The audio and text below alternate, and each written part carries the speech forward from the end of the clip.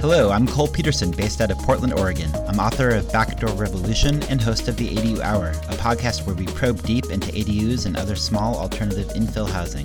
Expansive and deep thinking about small infill housing is our jam. You can sign up for information and announcements from my email newsletter at buildinganadu.com. And I'm Kelsey King, a real estate agent and ADU specialist based in Bellingham, Washington. We host the ADU Hour live on Zoom. Kol interviews experts in the ADU space, and then we take some questions from our live audience. Alexis Stevens is the co-founder of Tiny House Expedition, a DIY tiny house dweller and advocate. Along with their partner, Christian Parsons, they inspire others to rethink housing through thought-provoking storytelling, educational events, and resource sharing. Their work includes the acclaimed educational documentary series, Living Tiny Legally. Living Tiny Legally was featured on Washington Post, NPR, Business Insider, Parade Magazine, Curbed, and Tree Hugger. Kol, what were some of your takeaways from listening to this episode with Alexis? Well, I'm on a real kick right now with mobile dwellings, so it's really fun to banter with Alexis, who is equally wonky about tiny house on wheels regulations. The tiny house movement is very fractured and stealthy by nature, so it's fun to try to anticipate how this stealthy movement will actually play out in the future. Technology has enabled mobile dwellings like RVs, vans, tiny homes, and park model RVs to be far more convenient and practical than they would have been for living 20 years ago. And I expect that we will look back almost consolingly to the days when tiny houses on wheels weren't even legal to live in residential zones, and think how weird it was that we didn't allow people to live in mobile dwellings. Kelsey, what were some of your takeaways? Alexis is incredibly personable, and we had a great time chatting with her. She has traveled the country in search of knowledge and experience of how tiny house communities are collecting and advocating to improve local regulations to make this lifestyle more accessible. This is also the first week of August, and it just so happens that on August 1st, 2021, tiny homes on wheels and RVs were first deemed to be legal, habitable dwellings in Portland for the first time ever. So it is very serendipitous that we're releasing this episode with Alexis this week. Let's get to our interview with Alexis. As Kelsey was introducing you, my Alexis device was responding, and I was like, oh, shit, that's going to happen this whole episode. Got to unplug that. That must be so annoying. It is so annoying. We recently filmed in like 3 tiny houses with Alexas, and they had to turn them off. And yeah, it gets old. And Alexa got creepy. I don't know if it was because I was there and she felt competition. What a bummer, huh?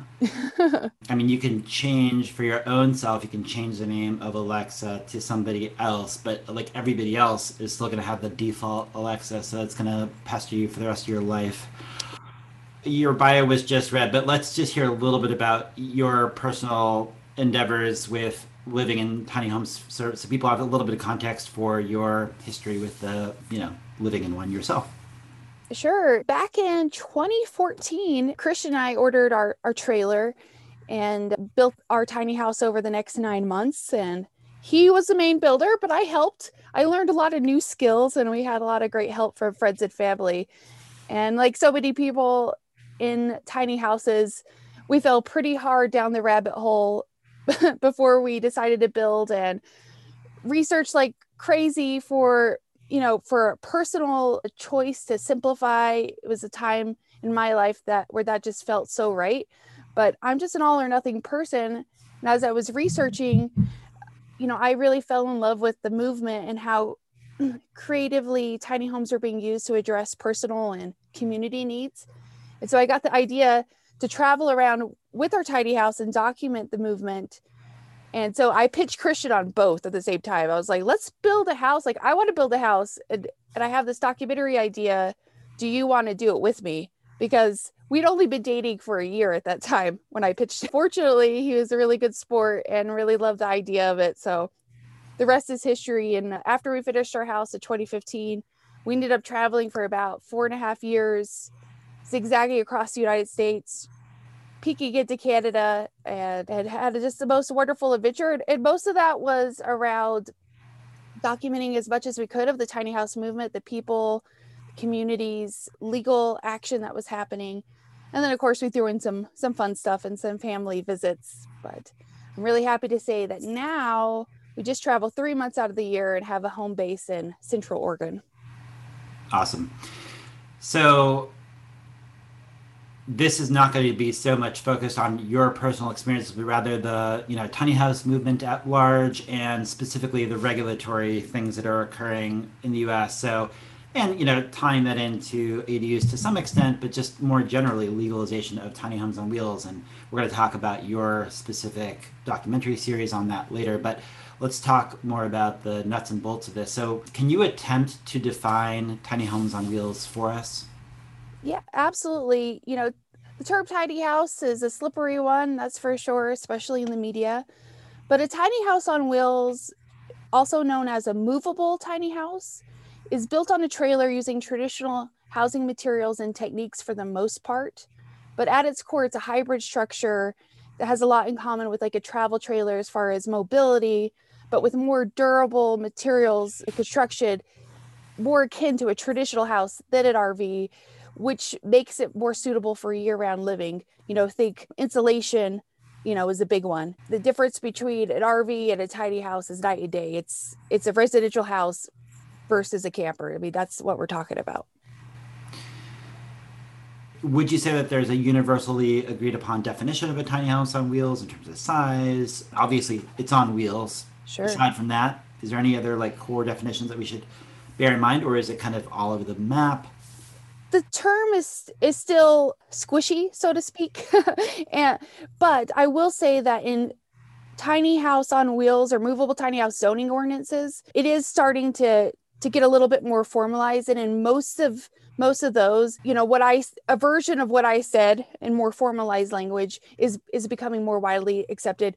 Typically, they'll say a chassis instead of a trailer. And in some areas, particularly California, they do like to distinguish a tiny house from a traditional RV, because I'm sure we'll get into this word later. They are trying to discourage, RVs and backyards and want something that looks like a cottage, that resembles an ADU.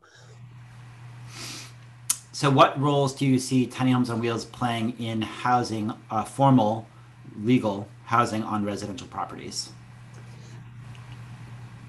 I love a tiny house on a residential property because it's so flexible. It's great as a caretaker unit, and not necessarily, it could go either way. It could be like your mom, comes to live in your backyard because you've had a baby and she just can't stand to be away, but you maybe can't stand to have her in the house, or vice versa, where you or a nurse comes and lives in a backyard in a temporary fashion to take care of someone. We just visited someone in Eldorado Hills, California, doing just that.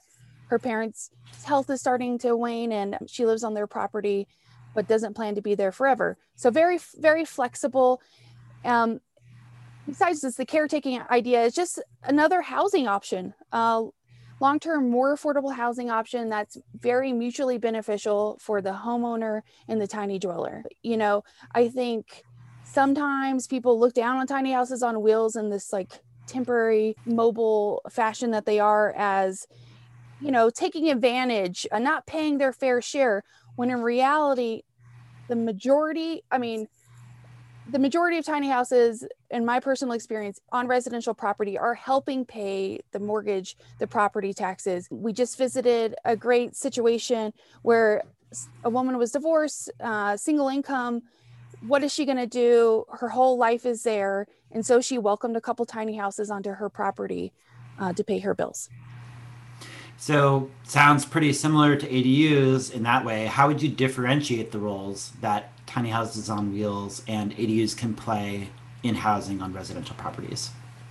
Yeah, there's a lot of similarities, like you said. The main difference is the flexibility. It's flexible infill housing that can be removed as needed, which is kind of great, because dedicating to an ADU is a very long-term permanent situation where just the cost of it alone, you're not going to want to take it down once it's up. Where a tiny house, if you needed to, that could be gone for when you need to sell the house or if your situation changes. And I'll chime in with a couple of responses after my questions, because I have a lot of thoughts about this too, so forgive me. So I would also say that tiny homes on wheels are, vastly less expensive than ADUs in general. A. B, to your flexibility point, this opens up this whole other marketplace of potential things that don't yet exist, but marketplace actors such as third parties that could own the tiny houses and lease it to either the dweller or to the owner of the property could exist. Whereas with ADUs, you could theoretically come up with some way to do that, but it would be really challenging. Tiny homes on wheels definitely afford some really innovative new business models. Yeah, excellent points. The cost is a big one. It's incredible how much money you can save when you skip the foundation. And the price range of tiny houses is so great. I know people complain about that, but you really can get something that's suitable to you, and the loans are just becoming more available all the time. This wasn't one of my questions, but how much does a tiny house cost? What is the range that you offer? And then can you briefly speak to this financing opportunities? Sure. The range is tricky because it varies greatly on size, customization, the materials used. Also, we got the pandemic factor, with prices going up. So I'll try to be a little bit more generous. On the low end from a builder, 50,000, and that might be pre-pandemic times, but we'll say low end is 50,000. High end is 115,000. The majority, I would say, would be probably between 65 and 90 from a builder. Now, if you have the time, ability to learn, a place to build, you can build for much less by being resourceful. We certainly did. Of course, that was many years ago, but we used a lot of salvage and reclaimed materials that we got for free or low costs. Oftentimes the cost was our sweat equity into tearing down the walls off an old farmhouse. Those opportunities still exist, but it's just not accessible or realistic for everyone. And financing? So there are a number of credit unions who will lend for a tiny house. They're the biggest player in a number of personal loan. Oh, what's the word I'm looking for? You can get personal loans from a lot of online sources now. I would say the most well-known right now is Liberty Bank of Utah, even though the Utah bit, they service the nation, and they work with a number of builders. They require certification. There's still feasibility, I think, for a DIYer, but they have very reasonable terms. They do 15 to 20 year loans, so something that could be paid off much quicker maybe than a 30-year loan. And I'm blanking on the exact rates or whatnot, but they're lending all the time, which is fantastic. Now I'm like, oh yay, there's a couple handfuls. I know this is a big country, but that's a big difference from a few years ago. Yeah, and I mean, there's both financing opportunities emerging as well as insurance opportunities emerging. We won't go into too many details on that, but one point I'll just make for people on the call, and maybe you can respond to this, is ADU construction loan financing is based on GSE sponsored, Fannie Mae, Freddie Mac sponsored types of loans, whereas this type of loan is not secured against a property. Is that correct? Exactly. Yep. These are unsecured loans, personal loans. So, there's ups and downsides with that. Oh, I also have to give a shout out to one of my favorite nonprofits is Operation Tiny Home. They have a fantastic grant program. It's a down payment assistance grant program. And you think, well, what's a down payment on a tiny house? For some people, it's a drop in the hat, but for a lot of people who really do need to get into affordable housing and can afford a monthly tiny house payment and probably a lot lease too, they struggle with the upfront money. And that's where Operation Tiny Home comes in. They're also launching a secondary grant program. If you haven't heard of them, I highly recommend you check it out. So people sometimes ask me how many people would actually really want to live in an ADU? And I'm like, pretty much any 1 and 2 person household could definitely live in an ADU. It's not that big of a deal to downsize to 800 square feet or 1,000 square feet or whatever. And that might seem like a weird concept to downsize to an ADU, but once you've been in an ADU, you see that they're actually just a good size, comfortable, luxurious. Tiny homes on wheels are a little bit different. They're significantly smaller, oftentimes 200 square feet. So with that factor in mind, but other factors as well, what percentage of the U.S. population would realistically consider living in a tiny house on wheels if they were just as legitimate as a single family house in terms of the legal structure for doing so? Yeah, that's a really good question. I'd like to preface by saying I often find that tiny houses on wheels work really well for a number of people for a season of their life. Starter home, retirement home, transition out of divorce. Raise my hand here. There's a lot of ways that tiny house would fit, but not forever for most people. Fortunately, there was a study done at the end of 2020 by a Fidelity National Financial affiliate, and it's not a huge sampling. I think only 3,000, but nonetheless, 56% said that they would consider living in a tiny home. That's huge, I think. And and more than that, 86% said they would consider it as a first-time home or as a retirement option. And I do feel like that reflects where we are awareness-wise of tiny houses, say from 2014 to 2021. The shows help make it cool, with a lot of unrealistic expectations, but now people, it's rough out there. And I think, a lot of people living in a room for most of their adult life, in a shared housing situation, if you think about it in that context, all the single people out there, there's more single people than ever, people without children. And if you're used to having a roommate, what's that difference between a room and a tiny house, really, at the end of the day, except that you get a kitchen and a bathroom? Can you review some of the common regulatory barriers that tiny houses on wheels suffer from in terms of placing them on residential properties? Yeah, so, very generically, building code requirements, zoning, but, I'll dig into that more. I think really what I've heard the most is cities just saying, I don't know how to deal with a tiny house. Like, where does it fit? Is it an RV? And there's a lot of communities that are very opposed to having RVs around. And so I think, and there's a reluctance to go outside of the box, because it requires more work and a lot of aggravation from maybe some NIMBY groups who don't want, poverty, poor people housing, as some people see it, close to them. Because what's amazing to me is that you can create a tiny house zoning ordinance overnight. It doesn't take long. In the ones that exist out there, it can happen in 2 months. It can happen in 2 years. What the difference is people, I'll just be frank, bitching and moaning about it, because it's not that hard, especially now where you have templates for big cities, small cities, it's really easy to copy and paste. So I think it's important to note, which, this is pretty elementary, but, there are still minimum square footage requirements and, in certain areas that, especially who work on outdated versions of building code. I really love seeing that California, and I think we might get into this later, California is embracing like some RV standards, because building departments are overloaded. And so I can understand that this is a real challenge, because figuring out how to use the residential building code to apply to a movable structure is really tricky. The IRC Appendix Q can address a movable tiny house from the trailer up. And then really you can use alternative means and methods to address the trailer, but it just is something that requires a lot of extra work that I don't think cities are that willing to do.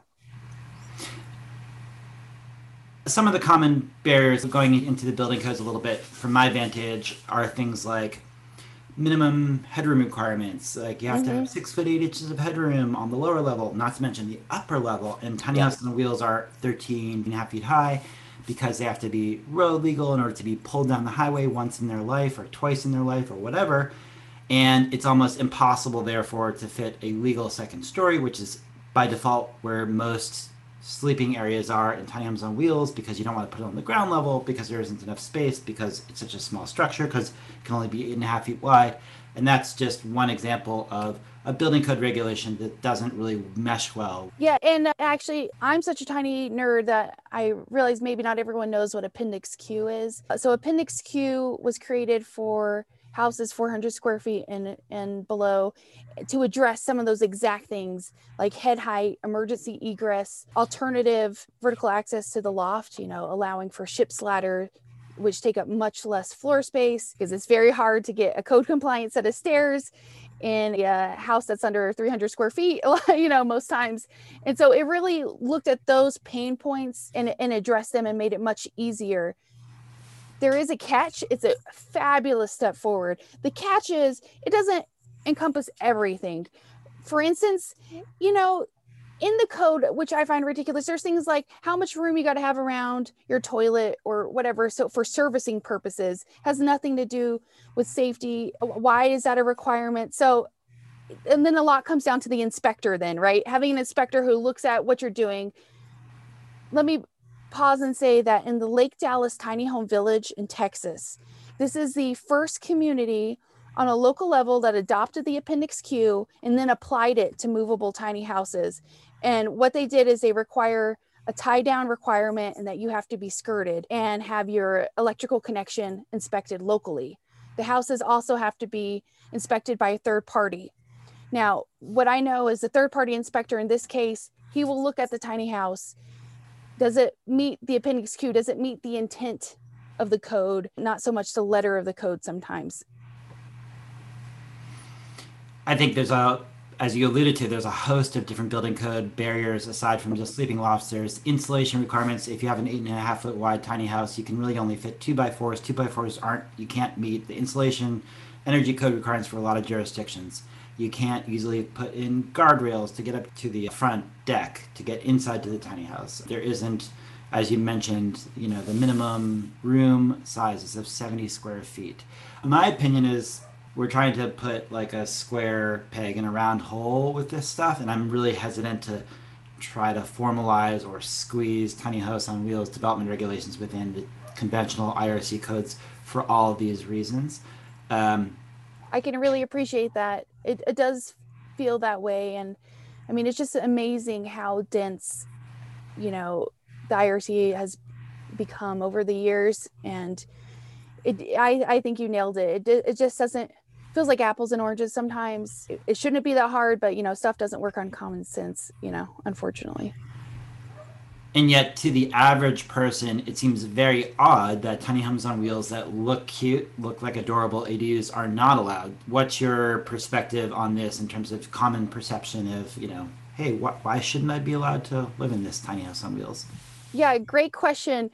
I'm wearing a home is where you park it shirt today, but oftentimes I have a legalized tiny shirt, and I also have a bumper sticker that says that. I can't tell you the number of people who stop me to say, well, what do you mean by that? It's a great conversation starter. So I don't wear it if I don't want to talk to people. I'll tell you that much, because I think people are very confused by the idea that it wouldn't be allowed. Why not? One, I see it on TV, and it's like, I'm not trying to talk down to people about, by saying I see it on TV, therefore it should be a thing. But really on a grassroots level, we don't get educated on building codes and zoning and land use and all this stuff. The average person knows very little about that. And I think because of that, people miss out on opportunities that exist to them, especially in places where there are ADUs, for instance, because they're not aware of it if you're not a super nerd.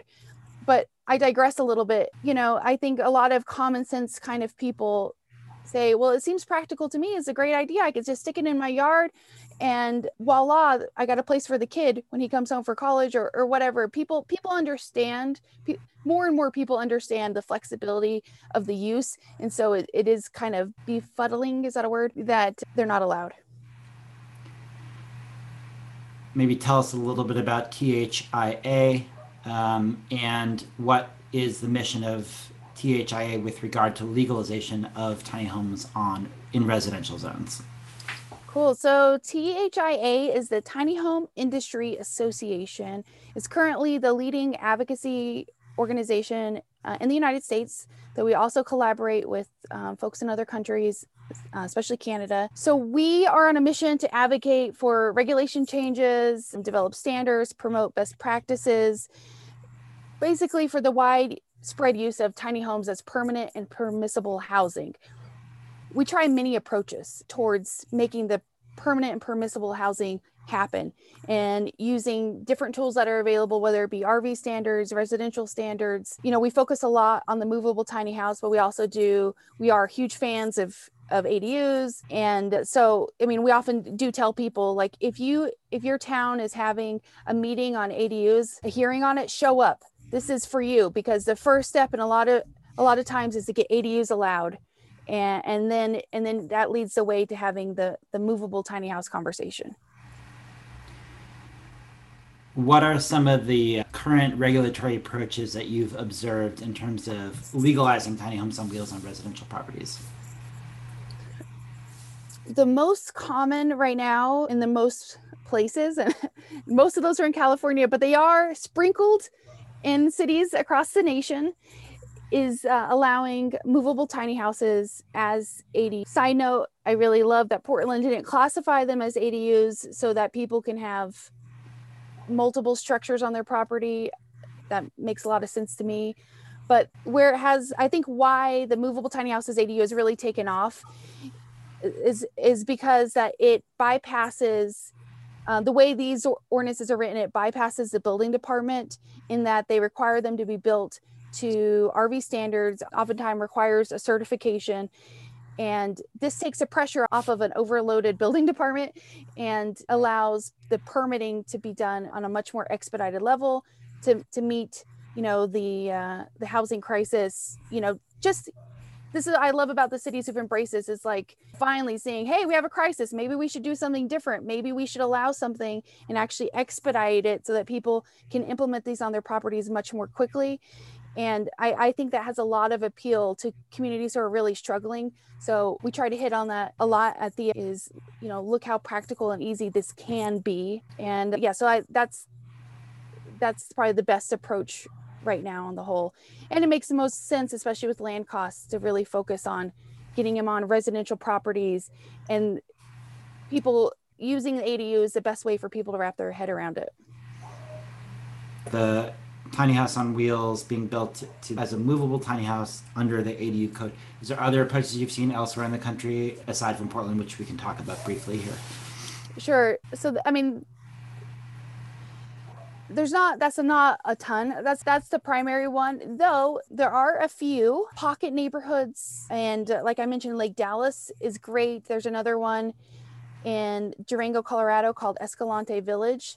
Both very, very similar, where they use planned unit development ordinance. They put it in maybe not always the most desirable place. So Lake Dallas is just walking distance to downtown, and they use a residential code, but amend it locally to apply for the trailer to get over that hurdle.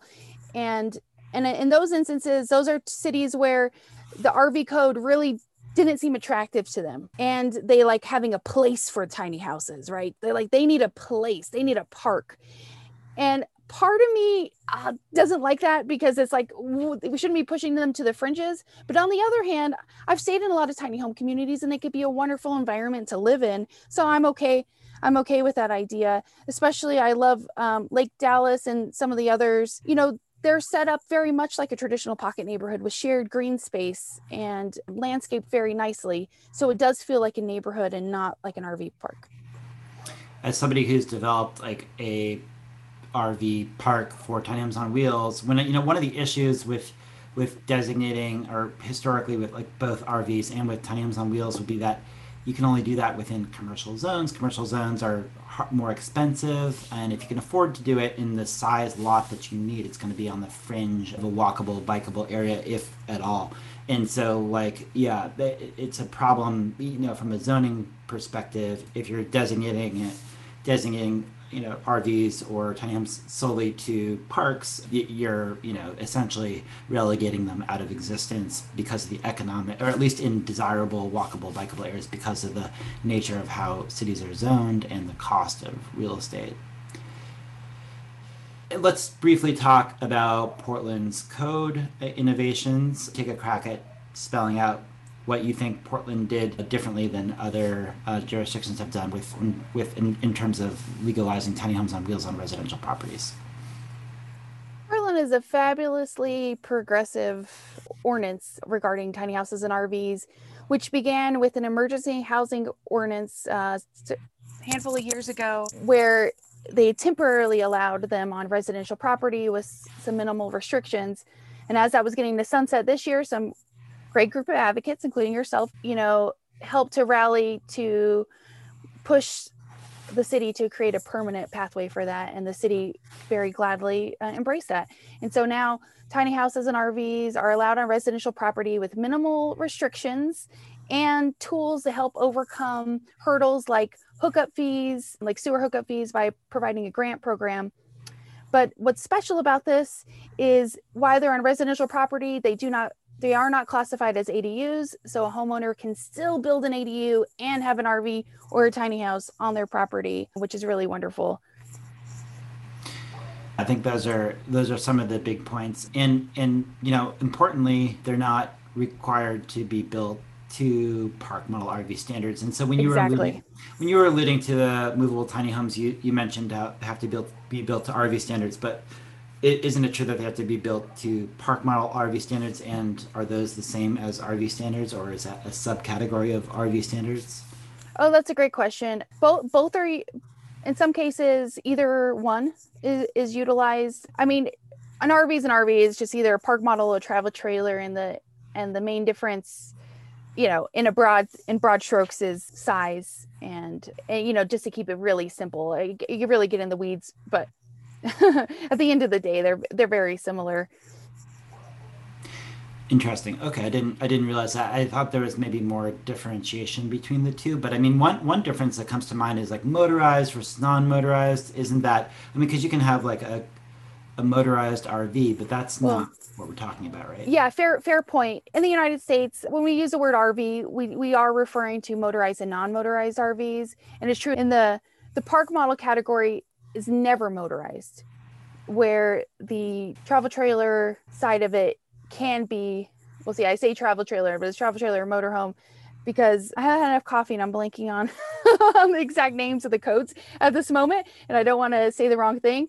But when you're outside of park model, it can be motorized. But in any time where you have a tiny house on residential property, they specify a non-motorized RV. Even if they use park model code, they just go out of their way just to say, we don't want a house truck. We're talking about something built on a chassis, period. Of the approaches that you've seen, have you seen any evidence of which ones are actually working in terms of tiny houses on wheels being put on the ground in residential properties? I'll tell you what's widely successful in a range of small cities, large cities, rural counties, more urban counties, is making the pitch that a tiny house on wheels is no different than an ADU, except for the chassis. And of course, we just talked about all the various nuances, but let's face it, the world doesn't run on nuance, unfortunately, as much as we'd like it to. But Dan Fitzpatrick, who's the president of THEA, is an incredible advocate, and we're so lucky to have him. And he created this wonderful presentation that all our members have access to and can customize for their local area. But we have seen, it's incredible. We have seen showing how the numbers make sense, how it could be a really great investment for a primary homeowner to create a spot for a tiny house in the backyard. It really seems to hit home. The key is to change some of the details so that you're not talking about LA when you're in a small Texas town. You gotta make it in a way that feels relatable to them. And that's the benefit of where we are today, is that so many different size places have accepted it, that you can slightly change the wording to be more appealing. I know that's oversimplified, but it's incredibly effective. Tiny House on Wheels have an embedded DIY ethos, really stemming from the figurative godfather of the tiny house movement, Jay Schaefer. What are your thoughts about the differentiation of RVs or similarities to RVs in terms of the development of tiny homes on wheels? Okay, so I guess there's two bits here on the differences. A tiny house on wheels, for the most part, is highly insulated, sturdy, customizable. Huge difference. Okay, this is not really possible in an RV that's mostly stapled together. I mean, let's face it, that's how most RVs are. Of course, you can renovate an RV and it can look beautiful, but it's not going to change the bones of the structure.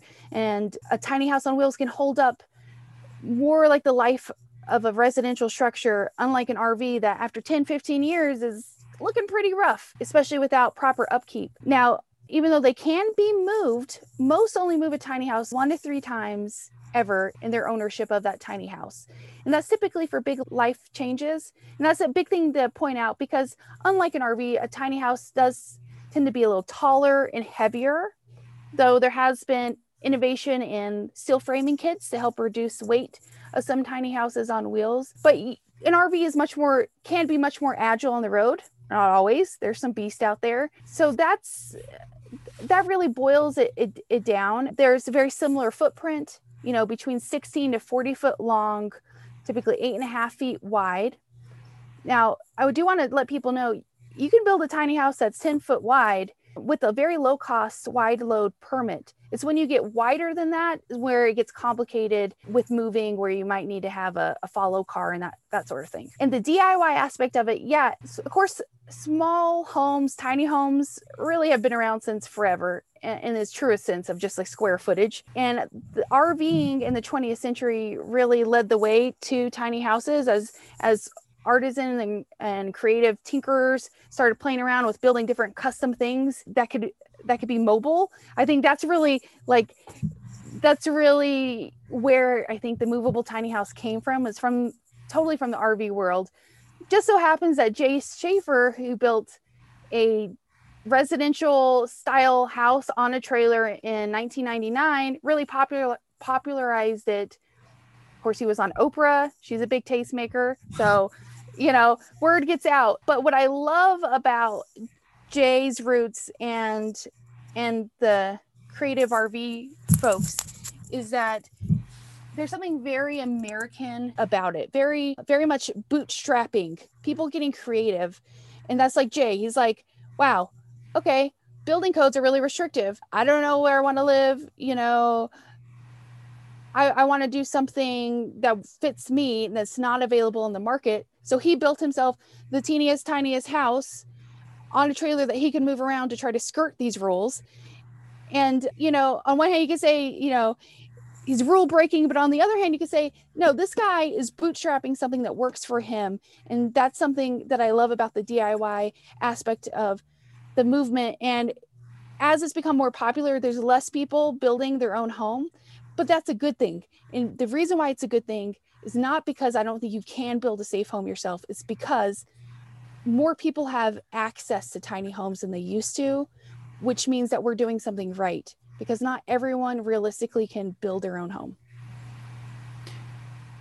Tell us about the third-party certification process that DIY builders can use to build to park model RV standards. Sure. So the thing about certification is it certifies that you're an RV, and that just gives you flexibility for parking. So you could park in an RV park without any problems. You can park in cities that have a certification requirement, which is more and more all the time. The main benefit of it is its accountability, making sure some key things are done correctly. It's definitely not as stringent as building code, but there are third-party certifiers like Pacific West Tiny Homes that do a remote certification process for both professionals and DIYers. What order of magnitude would you guess there are of people actually living full-time in tiny homes on wheels and in RVs in the US? And I'm not, you might not know the exact answer, but order of magnitude, are we talking 100, 1,000, 10,000, 1 million? Good question. That's a tricky one. RVs is easier because of the RVIA and the way they track things. According to them, there's maybe more than a million Americans living in RVs full-time. I could totally believe that. Tiny houses on wheels, there's so many people under the radar. We don't have a registration system, but I would say more in the like tens of thousands, to be on the safe side. What are some aspirations that you have for the tiny house movement in the coming years?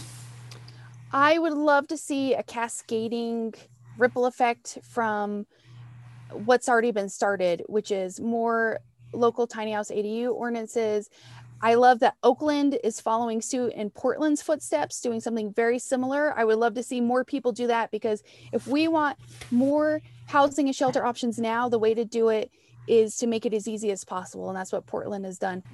Maine just passed a tiny house state law that says, hey, tiny houses on wheels can be primary and accessory dwellings. That doesn't solve local issues. It still has to have local approvals. But what it does is it takes away the question we hear all the time.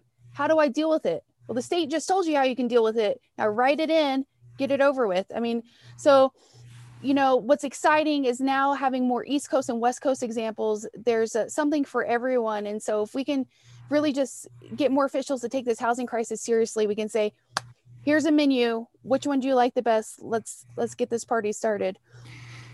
Tell us about your new book and your documentary series on legalizing tiny homes and your YouTube channel. So we wrote a book. It's coming out September. It's the Beginner's Guide to Tiny Houses. What you need to know about 400 square foot living or under. It's a really fantastic, thorough overview of all the various aspects of the tiny house world. Useful for people who are complete beginners, but even if you have dipped your toes into the water, I know you're going to learn something new from this book. And our documentary series, so we have a YouTube channel, Tiny House Expedition, where we cover the diverse and dynamic aspects of the tiny house world. And we're now working on third part of our documentary series, Living Tiny Legally.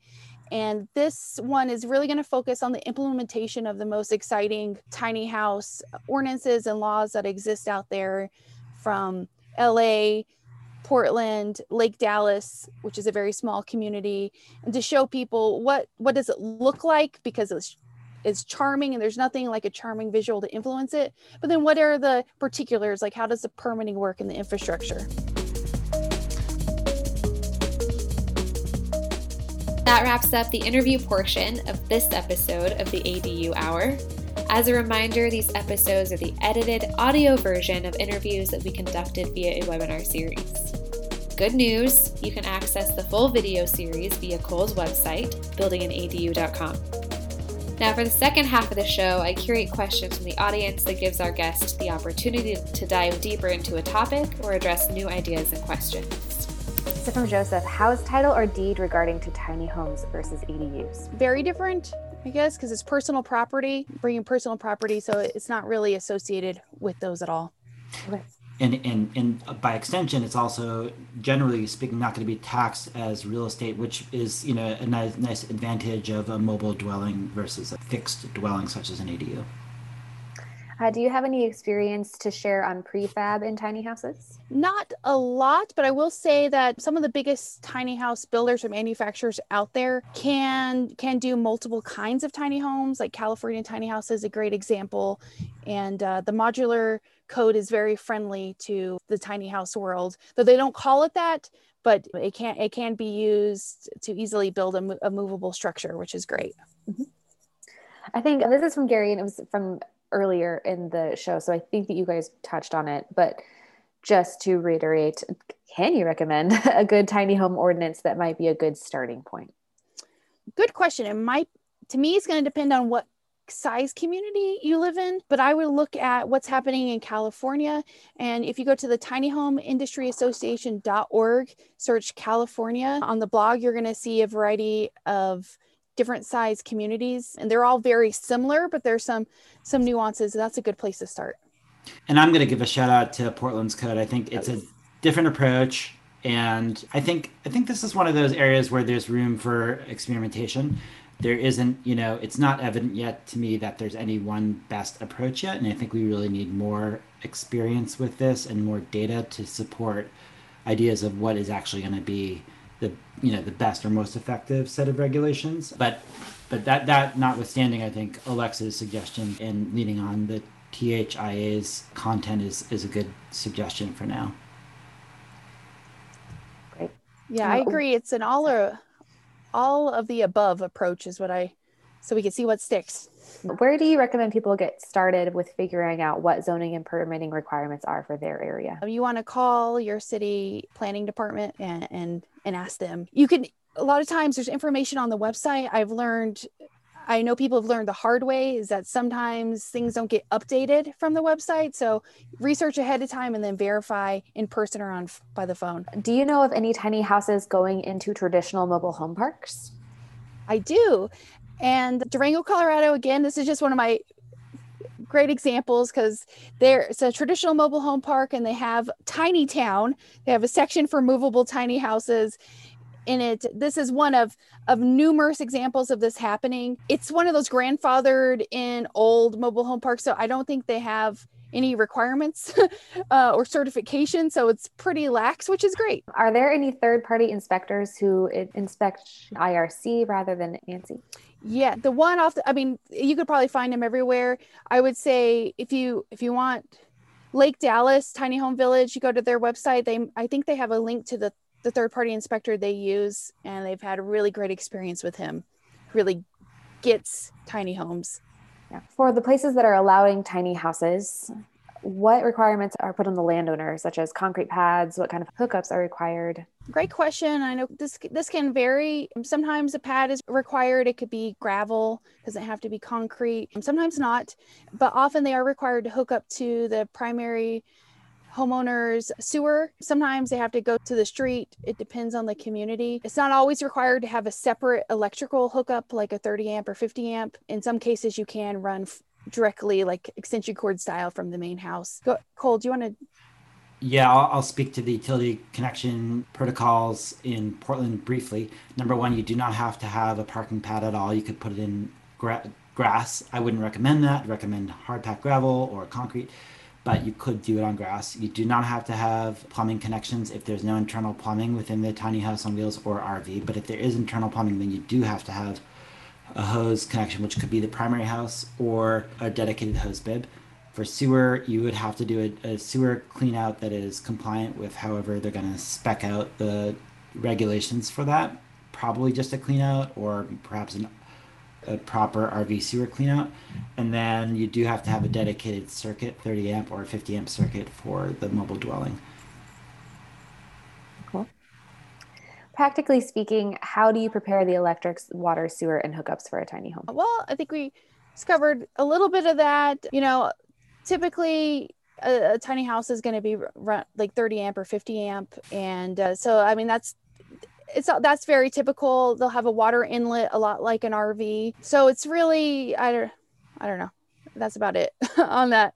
Part of the elegance of this is it's so easy and so inexpensive to do the setup for these types of homes. It's going to be, roughly $10,000 to get the infrastructure and parking pad put in. So again, this is like vastly less expensive than an ADU. And what I'm telling people in Portland now that it's legal is when you're putting in an ADU, put in a parking pad or put in the connections for a water, sewer, and electrical connection for an RV/tiny house. You don't have to use it. It's going to cost like almost nothing. And then you can have an ADU and a tiny house on wheels if and when you want it, but you don't have to put the tiny house on wheels there ever if you don't want to, because it's a marginal cost addition to that type of infrastructural improvement to your property. Could it be helpful in extending uptake of movable tiny houses to develop ways to make them attachable, detachable to foundations? Yes, and that's something that has been explored. And, it's an interesting thing. I think it could really be, you can make it complicated or you can make it really simple. A really simple way, I'd say, is like if you had a pad and you had tie downs and then you skirted it. And that's as simple as you can get. You could get more complicated where you're taking off the axles and that sort of thing, but kind of like why? But that is something a lot of folks have explored to overcome that. And it does make a lot of sense if you built to Appendix Q standards from the trailer up and you can affix to some kind of foundation system. It'd be great if a community accepted a mobile home foundation system, because that would also keep it very simple. I balk a little bit at tying to concrete pads in that, at least in Portland, we don't have hurricanes, tornadoes. Do we really need to do that? I've never seen a need for that. Do you actually think there's a need for that, or is that just a way to comply with IRC essentially? I think that's just to comply. It's a thing. It's like, sure, you want that? Sure. There's a tiny community in North Texas. They have tie downs because it's high winds in Tornado Alley. Of course, you're not going to survive a tornado, but the high winds that come sweeping through there, it makes sense for them. Otherwise, it doesn't make a lot of sense in that the trailer, the axles and the wheels, are meant to hold the weight. Actually, quite nice when there's a little bit of wind. It's very sturdy. You don't feel like you're in a boat or anything, but I'm willing to make little compromises to make it legal in more places. The thing is, like, we've parked in so many places, we don't worry about being legally permitted. It doesn't mean we don't want to, but like, we're just okay with the risk, because at the end of the day, it's a neighbor complaint. Where we currently are, all the neighbors like us. We've proven to be responsible, respectful neighbors, and that works for us. Yeah, and part of the elegance of the tiny house movement is it's inherently like a flexible way that if you get busted, you can move, like, and that's part of the beauty of this, the way this whole movement is. Betsy would like to know where we can link to the Portland Code and any progress in tiny home village ordinances, small camps, parks, or urban infill. I'll take the first one. You take the second one. The tiny house on wheels regulations for the city of Portland have not yet been posted, but they will be posted by August 1st, 2021, which is when they will be legalized. So that's when you can start to find the real regulations that will be enacted on Portland's website. So you just have to Google it. Alexis. In regards to villages and developments, a couple favorite examples. Again, Lake Dallas Tiny Home Village. That's just a killer one. Very different would be Tiny Tranquility, which is on the Oregon coast, where they use like a campground ordinance. And he weaved a really fine line with those guys, is where he had to prove that a tiny house was an RV, but then also how to make the case for them being attractive as a community. So really, really odd. He's a lawyer and he's really good. And his name's Josh Palmer, the developer there, and he'd be a great person to talk to. Any experience with composting toilets permitted in tiny homes rather than sewer or septic hookups? Composting toilets are allowed in very few places. There is, in Oregon, you can technically, I don't know, not in a tiny house. It's complicated. I think more likely is, if you really want one, like if you feel passionate about it, is that you just have to plumb it and then switch it out or go under the radar. How do landlord-tenant enforcement situations come into play? And also, are there, two-part question. So let's start there and then we'll come back to the second one. Oh, that's a tricky one. If it's an under the radar situation, like so many of us, they don't. It's just an informal agreement. And I think it'd be very hard to have anything legally binding. But you know what? I haven't really explored that topic too much in places where it has been allowed officially, and that I would love to. Kol, do you have anything on that? It's an extremely interesting and complicated question. So I think landlord-tenant law is going to apply in Portland, but I am not certain how all that's going to play out. I think it's going to be a really interesting process as we go through the formal codification of legalization of mobile dwellings on residential properties. I think it's going to open up a whole new set of questions about that particular issue, because the owner of the residential property might not own the tiny house on wheels, right? And so are they, so who's responsible for a roof issue that causes mold in the walls or whatever? Well, it's obviously not the owner of the property if they don't own the tiny house. So anyway, I don't know the answer to that question yet, but it'll be litigated over time, I'm sure. And then last question, are people using any tiny house models for people with disabilities? Yes, typically more foundation based is used for that, though I have seen a couple interesting proof of concepts on a movable chassis for that, involving ramps and typically a wider tiny house. But there's some really great nonprofit groups, including some Habitat for Humanity affiliates in this great group in North Carolina, Tiny Houses on Penny Lane. It's the name of their village. I can't remember the nonprofit name, but they're specifically developing a proof of concept village for tiny homes for people with disabilities. I just want to mention that we have a tiny house on wheels that is built to actual ADA standards. So it's been done because we did it. 10 feet wide. What type of vehicle is needed to move a tiny house? Typically, you're going to need a half-ton or 1-ton truck, pickup truck. We through a partnership with U-Haul, we towed our house for many years with a U-Haul box truck. And it's a great option if your house is 10,000 pounds or under and bumper pull. I like to share that because I think of this day and age of fires being so common, that if you needed something in a pinch and you don't own a truck, because remember, most people don't move, so they hire a professional tower typically to do it. But if you're stuck in a situation, you don't know anyone with a pickup truck, U-Haul could be an option if you're not a gooseneck. Thank you for joining us for this week's episode of the ADU Hour. New episodes will be released weekly. The ADU Hour audio podcast series includes some of the interviews that were part of the live show. The unedited full-length version of all of the episodes is now available in video format for a one-time purchase price of $39 on buildinganadu.com. You can register for the ADU Hour series to gain immediate and indefinite access to all new and old shows. You can also find ADU courses for homeowners, real estate professionals, sign up for my email newsletter, which includes content and announcements, and pick up a copy of the book Backdoor Revolution while you're there. Go to buildinganadu.com to learn more.